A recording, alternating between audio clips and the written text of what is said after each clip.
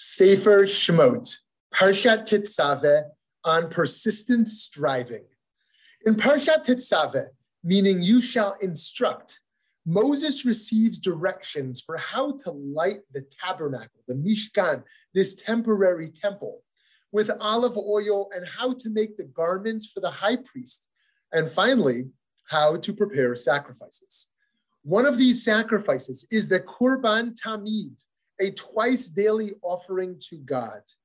Exodus chapter 29 reads, Et hakeves ha'echad ta'aseh baboker, v'et hakeves ha'sheni ta'aseh ben ha'arbayim.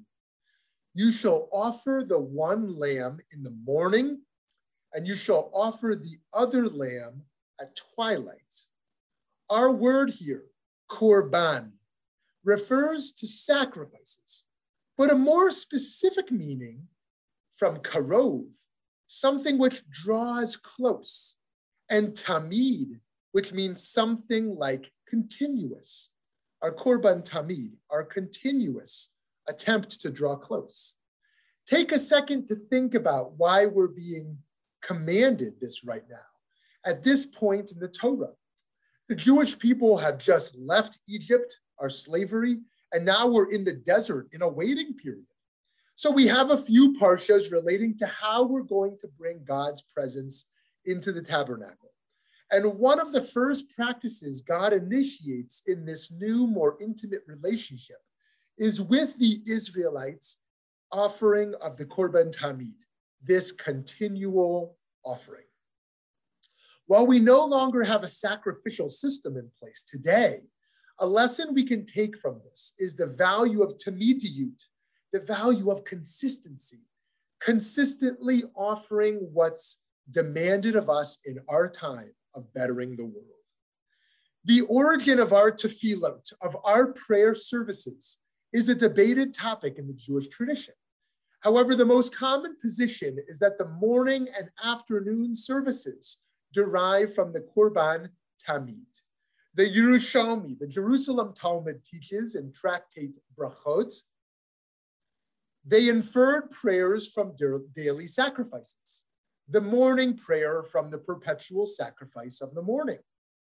Quoting, the first lamb you shall present in the morning. The Mishnah prayer from the perpetual sacrifice of the evening.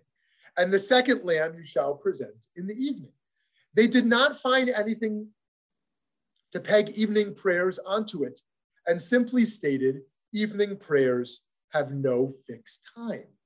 Two offerings, shacharit and mincha. And today, friends, in synagogues, we have what's called a ner tamid, or eternal light, which is the light in the front by the Torah ark. This is inspired by the Korban Tamid from our parsha. It is not a miracle the way we think of with the Hanukkah light. Instead, it is the responsibility of humans to ensure the light inviting God's presence that never goes out. Through these institutions, we see that the imperative of persistence in our relationship to our Creator lives on.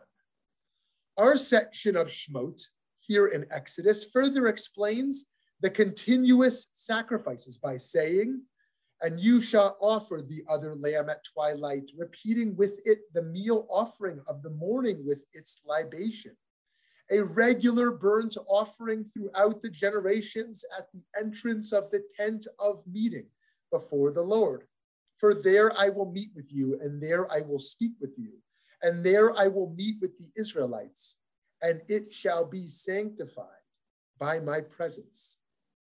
The medieval commentator, Avraham ibn Ezra, says that God's promise, quote, there I will meet, is why the Mishkan, why the tabernacle is often called in Hebrew, Ohel Moed, the tent of meeting.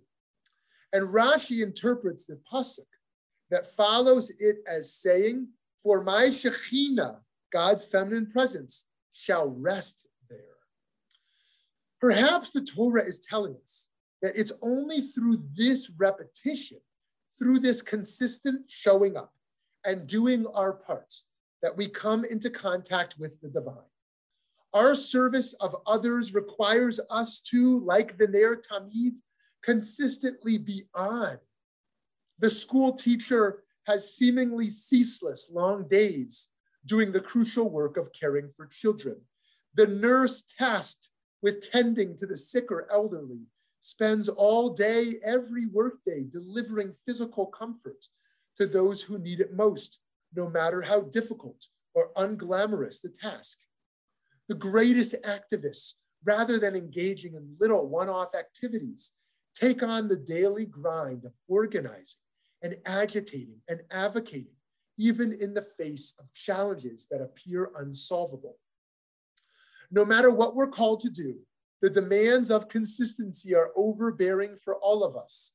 We all struggle with the daily obligation of rising to the task. No matter what work we're called to do, it is hard to get out of bed, to show up and repeat what we did in the previous days. And friends, the work ahead of us remains constant because there is an equal consistency that the vulnerable among us have in their needs. An impoverished child requires 3 meals a day. A person suffering from homelessness needs shelter every night. We perpetually need to ask, how do we muster up the courage and the tamitiyut necessary to meet the needs that the other consistently has? It can be overwhelming to think about. And we face the temptation to despair when we see that there is no end in sight. However, that is what it means to be an ethical person rather than a self-consumed one. A self-centered individual wakes up and says, what do I feel like having today? What do I feel like doing today? It's about me. Meanwhile, a person with a service orientation says, how can I show up today for those who need me most? Of course, we will need to do this work joyfully and in a way that is sustainable for ourselves. We can't come close to burning out, so we must be consistent, but infuse self-care into our consistency as well. We're also reminded that ideology and being a member of the correct political party, of joining the correct faith denomination is not adequate. What's commanded of us is our daily performance of our commitments, our daily offerings to God and to the world, not our bumper stickers. We need to decide what aspects of our service to the world will be radically consistent behaviorally. In an era where spontaneity is so deeply celebrated, Judaism reminds us of the power and necessity of consistency. We are all called upon each day to bring our own version of the Korban Tamid. May we have the wisdom, may we have the courage. Shabbat Shalom.